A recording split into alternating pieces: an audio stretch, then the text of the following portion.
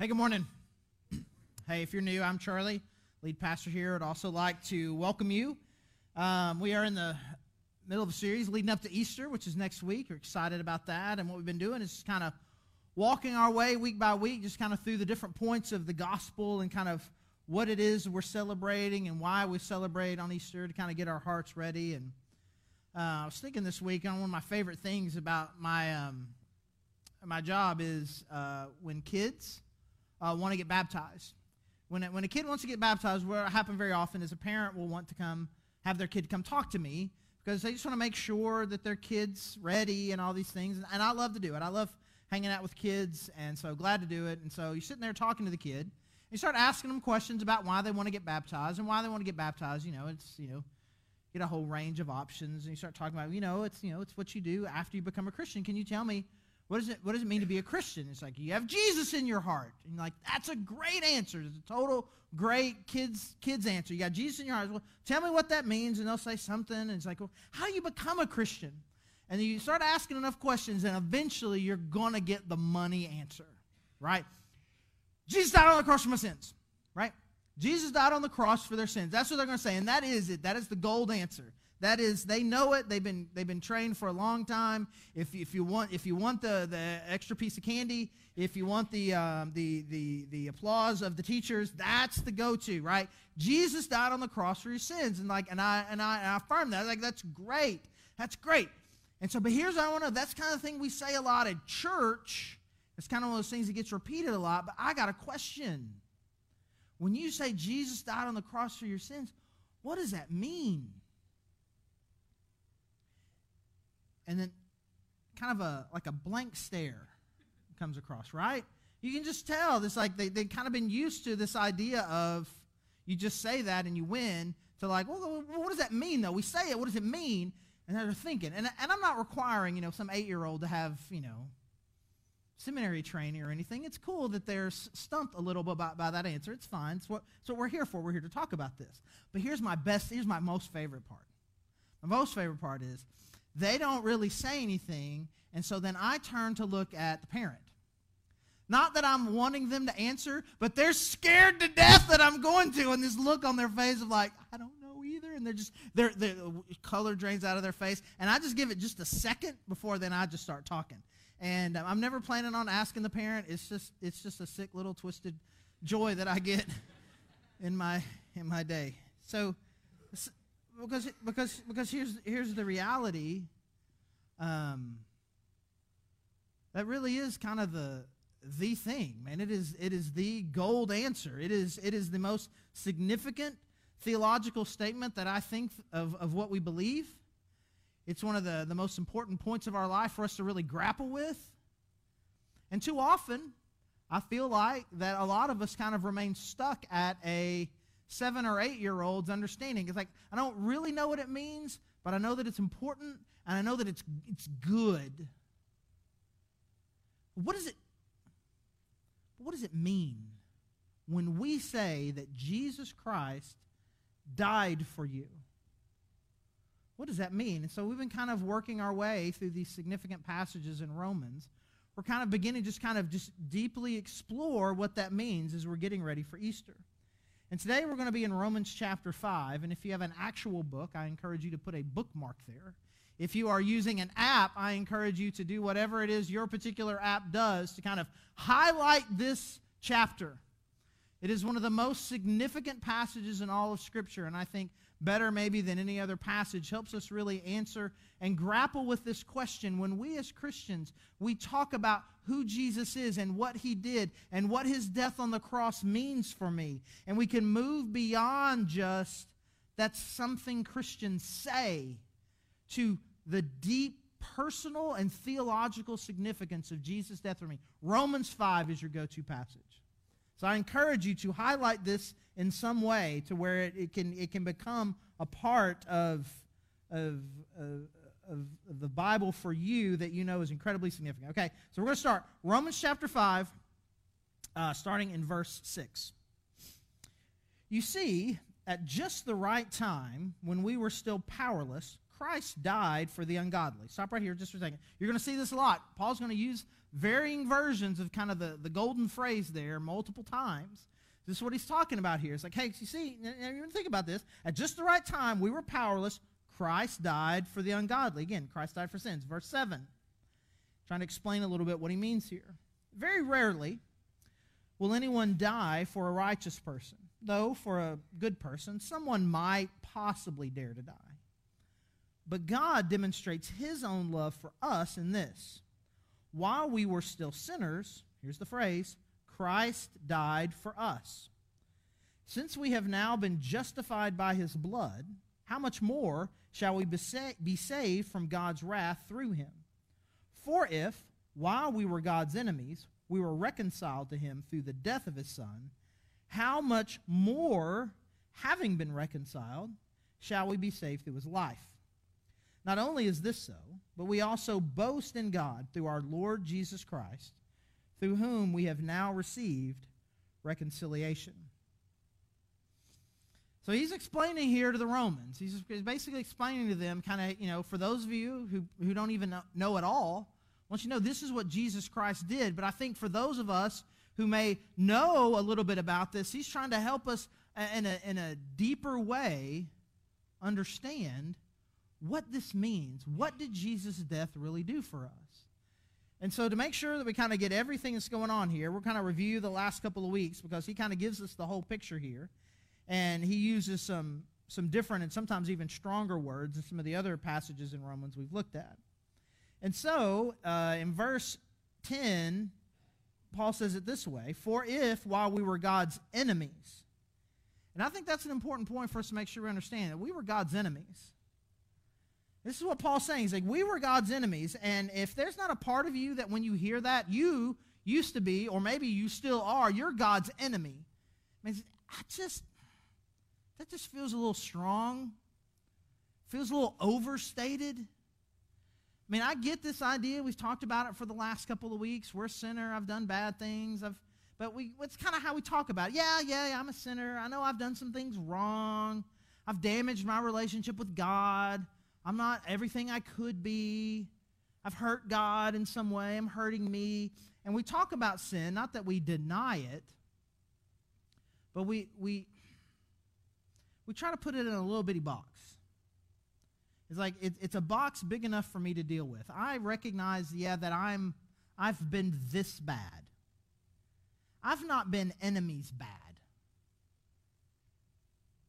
I'm not God's enemy. I mean, God loves everybody, and God doesn't have enemies, and if he does, it's Satan, and I'm something, but I'm not that.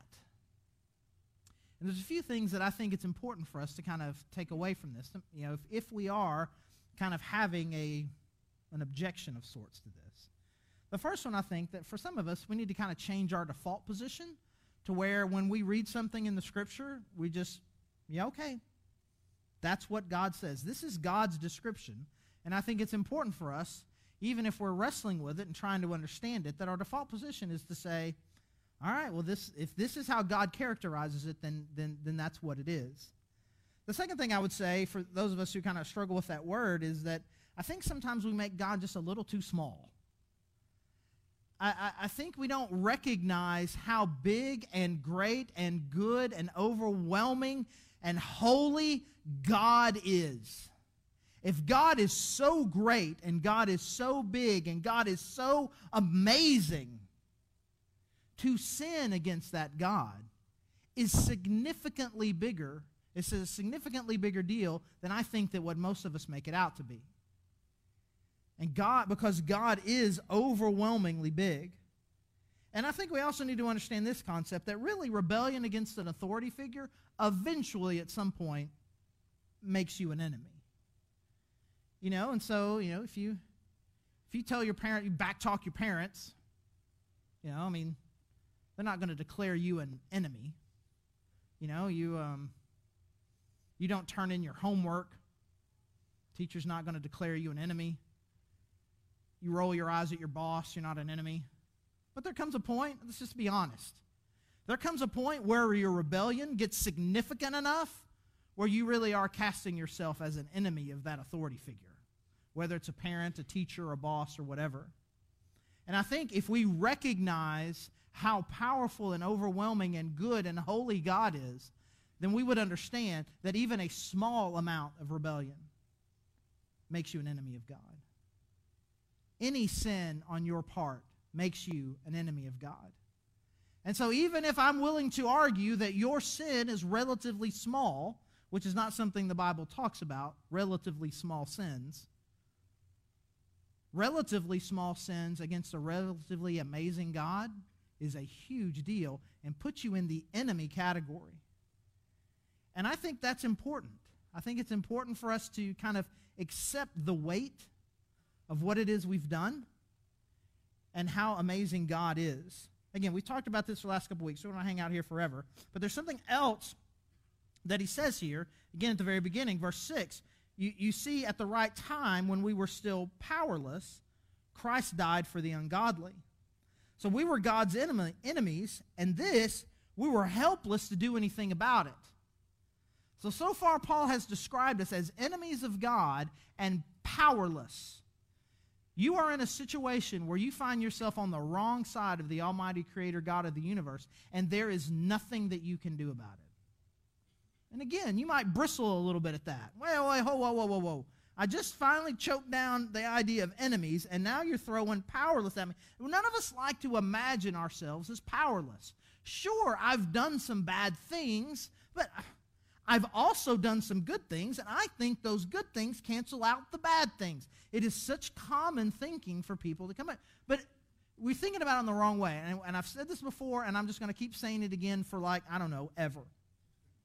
Is that we think of our relationship with God in terms of good and bad. I am more good than bad. I'm good enough. I'm better than you. I'm relatively good. I'm good. But the Bible talks about it in terms of law breaking and law following. Either you are a lawbreaker or a law follower. And once you break the law, there is nothing that you can do after the fact that makes it where you didn't break the law. I mean, it just doesn't work that way. You know, you go to the traffic court, and it's like, you've been accused of speeding. And you'd be like, oh, but I didn't speed on the way here today. I mean, it was like, that doesn't have anything to do. You not speeding today does not mean you didn't speed on this day. You are still a lawbreaker. But now you think you've got me. Whoa. But they do give you leniency based on whether or not you have a track record.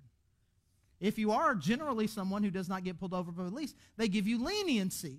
You don't get the worst thing. I mean, they'll give you all a warning. And sure, man, I've talked myself out of a handful of speeding tickets back in my day, and the various charming members of my family have done the same, right? You talk yourself out of it. I'm sure some of you have managed to do the same feat. But have you ever tried to talk yourself out of armed robbery? So you're there at the court. You just robbed a bank. You say, but Judge, I've only robbed the one bank. I've never before or since robbed any other banks. So, by definition, I'm really not a bank robber. It's just the one time. It doesn't really work that way. Maybe for a speeding ticket, but not for violence, not for robbery. And that's what we're talking about here. A sin against God is not a speeding ticket. It is a big deal, and there is nothing that you can do to make yourself no longer a lawbreaker. You can follow all the laws but one, and you still broke that law.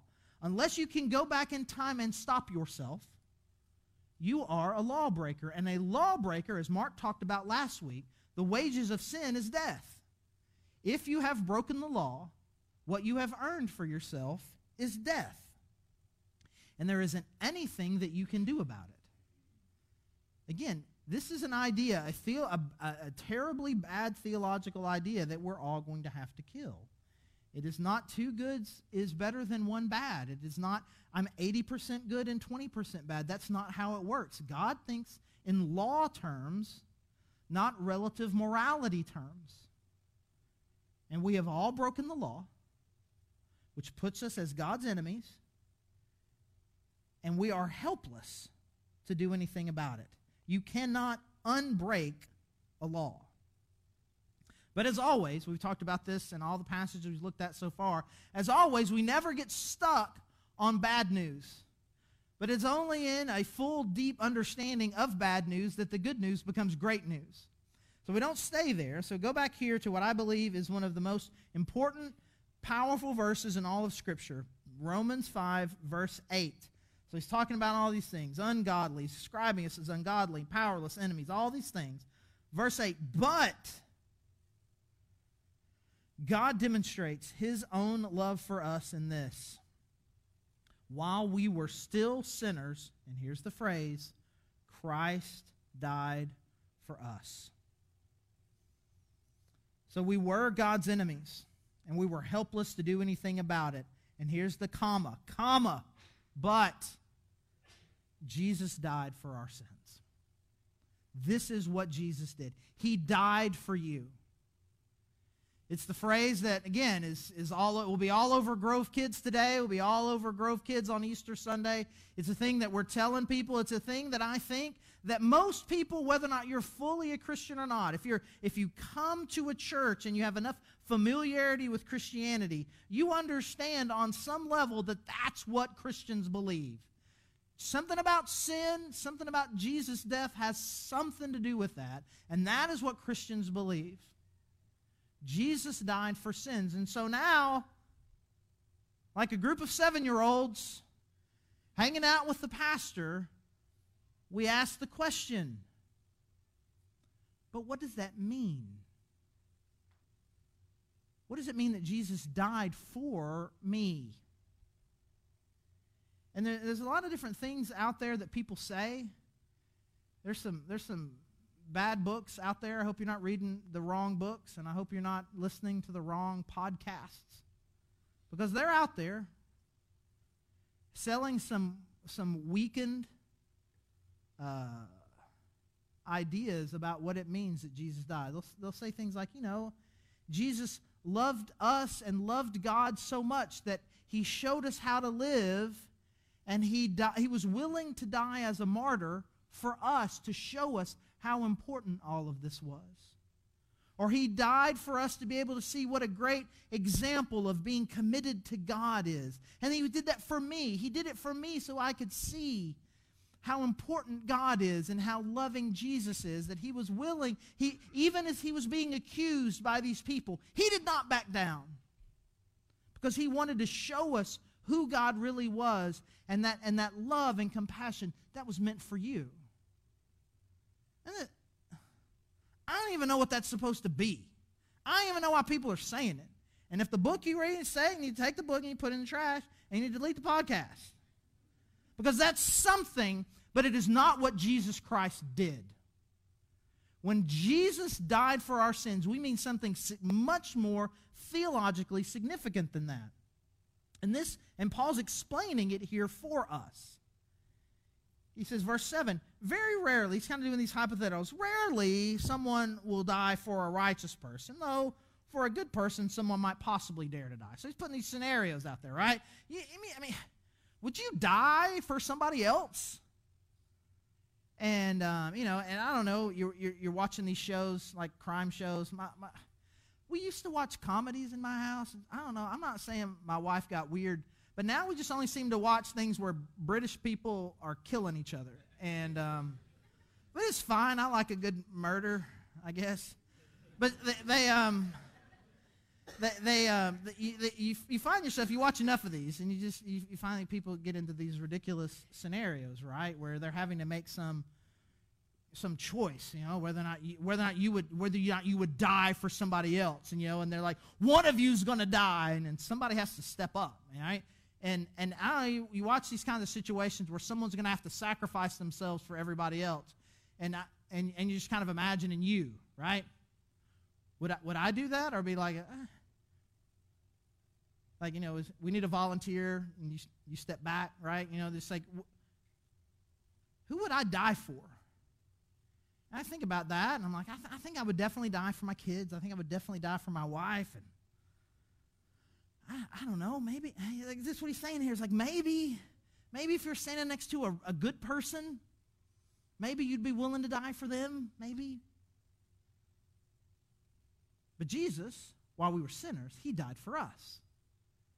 And so what Paul is clearly talking about here is dying in the place of someone else, which completely makes sense because in the next chapter, the passage we looked at last week, this is what he's talking about when he talks about verse 23, chapter 6.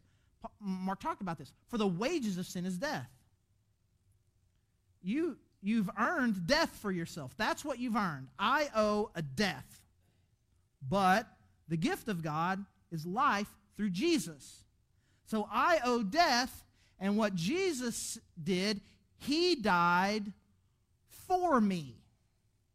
He died in my place. Now, note takers, you ready for your fancy theological term for the day? Substitutionary atonement. It's like substitute, but you make it longer so it sounds fancier. Substitutionary, right? Substitutionary atonement. Atonement is making a payment for something.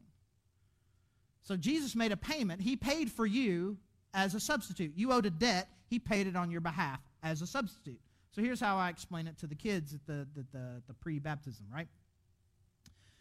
So I was like, tell me what the worst punishment in your house is.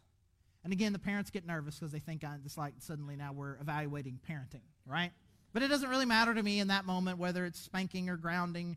Screen time, the denial of screen time seems to be large on the minds of kids now, but whatever it is. I was like, well, what's the worst thing that you could do? You don't go into mom and dad's room and you don't mess with their stuff. It's like, okay, great. So your brother goes into your parents' room and starts messing with the stuff on the shelf there and breaks something. The kid gets all big-eyed.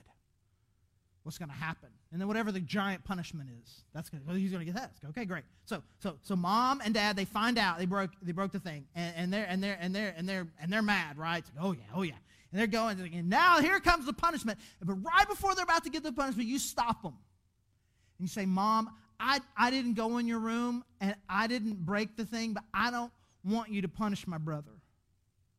Punish me instead of my brother. Would you do that for your brother? And here's the thing. The kid at this point thinks it's a trick question, where the answer is supposed to be yes. They go, yes, I would do that for my brother. And then I start mocking the kid. No, you would not do that for your brother. That would be ridiculous. But most kids by and large are pretty honest. Would you do that? No, I get enough trouble on my own. I don't need my brother's trouble. Right? And this is what Paul's talking about. Who would do that? But that's what we mean when we say substitutionary atonement. That's what we mean when we say Jesus died for your sins. You owed a debt. Again, a debt that you were unable to pay. Well, I guess you can pay it, but it's with your whole spiritual life for eternity. There's nothing you can do except pay it. You're powerless. You're helpless. You owe an insurmountable debt. But Jesus died for your sins. He died in your place so that you could be forgiven and that he would pay that debt for you. Like taking a punishment that your brother, for a crime he committed. Jesus is taking the punishment for a crime that you committed. He said, I will accept that punishment on all of your behalves. And so then that leaves us with a decision. Am I going to continue to pay this debt, or am I going to let Jesus pay it for me? Now, if you're here and you've never really fully embraced the gospel, you've been kind of living at a very shallow idea of what it means to be a Christian. You've never really admitted the depths and the seriousness and the consequence of your sin. This is your moment. That's why I've been talking about this. We've been talking about this primarily for the people who don't know, who have not yet experienced. And I pray that you would allow Jesus' death to be also for you. But our hope is also that for people here that have, I get it, is that we would just really allow, as we're getting closer and closer to Easter, to kind of let it sink in a more powerful way. But there's another part of this passage, and I'm going to be honest with you, it just kind of really jumped out at me for the first time this week. Again, this is a passage that I've studied a lot, that means a lot to me, but every now and then it just kind of happens, there's kind of this new alarm bell kind of goes off where I see or experience something that I don't know that I had before. And it's in this verse where he talks about being enemies. Verse 10. It says, "For if, while we were God's enemies, we were reconciled to him through the death of his Son, how much more, having been reconciled, shall we be saved through his life?" And I think for me, I'd always just kind of gotten caught up in the fact that Paul's talking about enemies. Like enemies just kind of jumps out in that verse.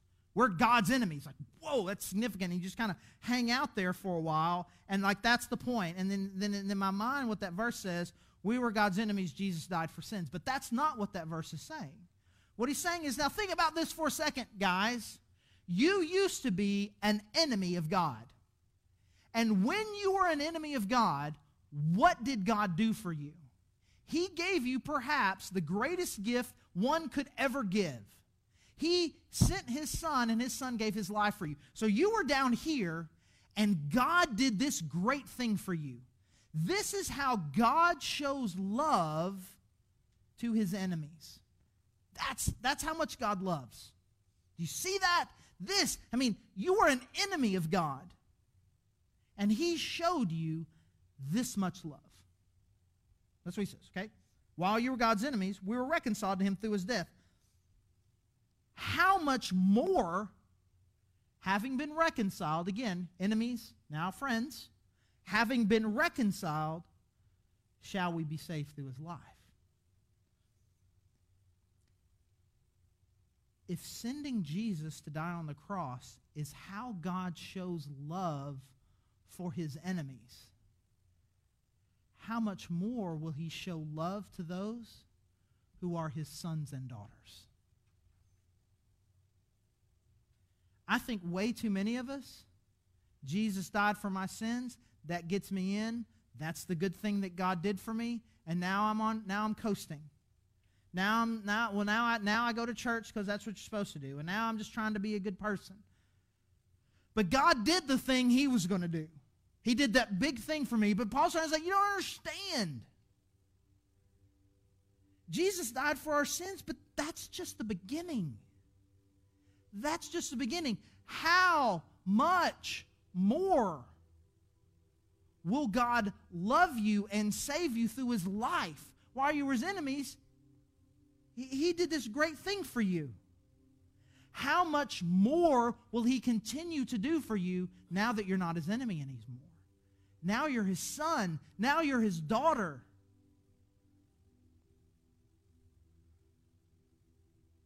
What if Jesus' death on the cross is just the beginning of the love that the God of the universe is wanting to show you? What if the greatest, most selfless act in all of human history is just the starting point for the love of God in your life? How much more will God save you through his life?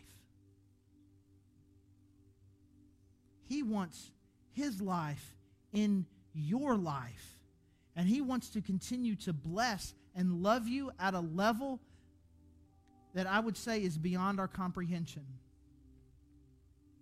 And Paul's trying to communicate to them and ultimately to us, you are settling for something quite ordinary.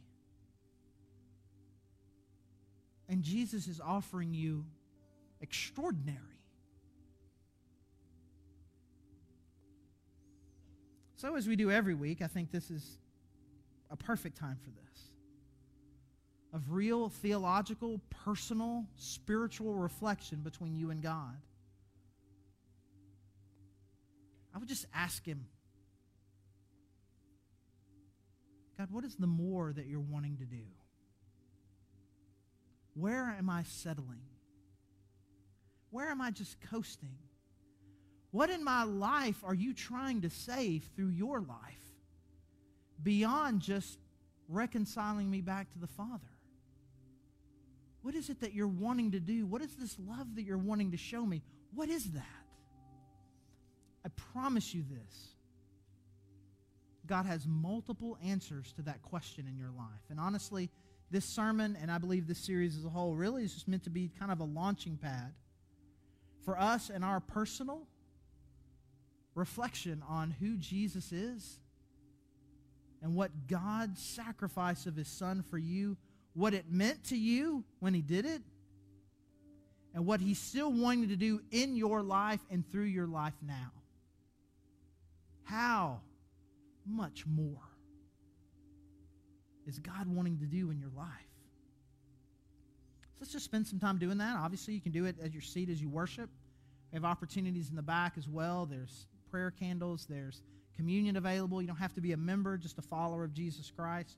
There's a cross you can pray at. The prayer team would love to pray with you. We have an opportunity to give. Lots of ways to spiritually and personally reflect. But whether you need to receive Jesus for the very first time, you need to let that truth sink in deeper, and or you need to experience much more. Let's ask God, what are you wanting to do in my life? What is that much more? What does it mean to me that you died for me? Let's pray.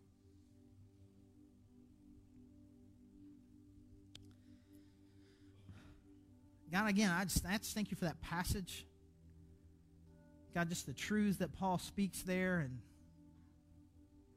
that 2,000 years later, God, we are all, as your followers, still just learning and experiencing that and just understanding it, and it's so rich. And God, I pray the truths in that, God, would just sink deeply into our heart today. And that, God, for those of us who do not know you, that we would stop paying for something, God, you paid for us. And, God, that we would let your death be for us. And, God, I pray that the significance of that would sink deeply into the hearts of all of us. And that, God, that we would live life with the expectation that there is much more out there. That your love in our lives is just beginning. And we thank you for that love. We thank you for that it was demonstrated in your Son Jesus. And it's in his name that we pray. Amen.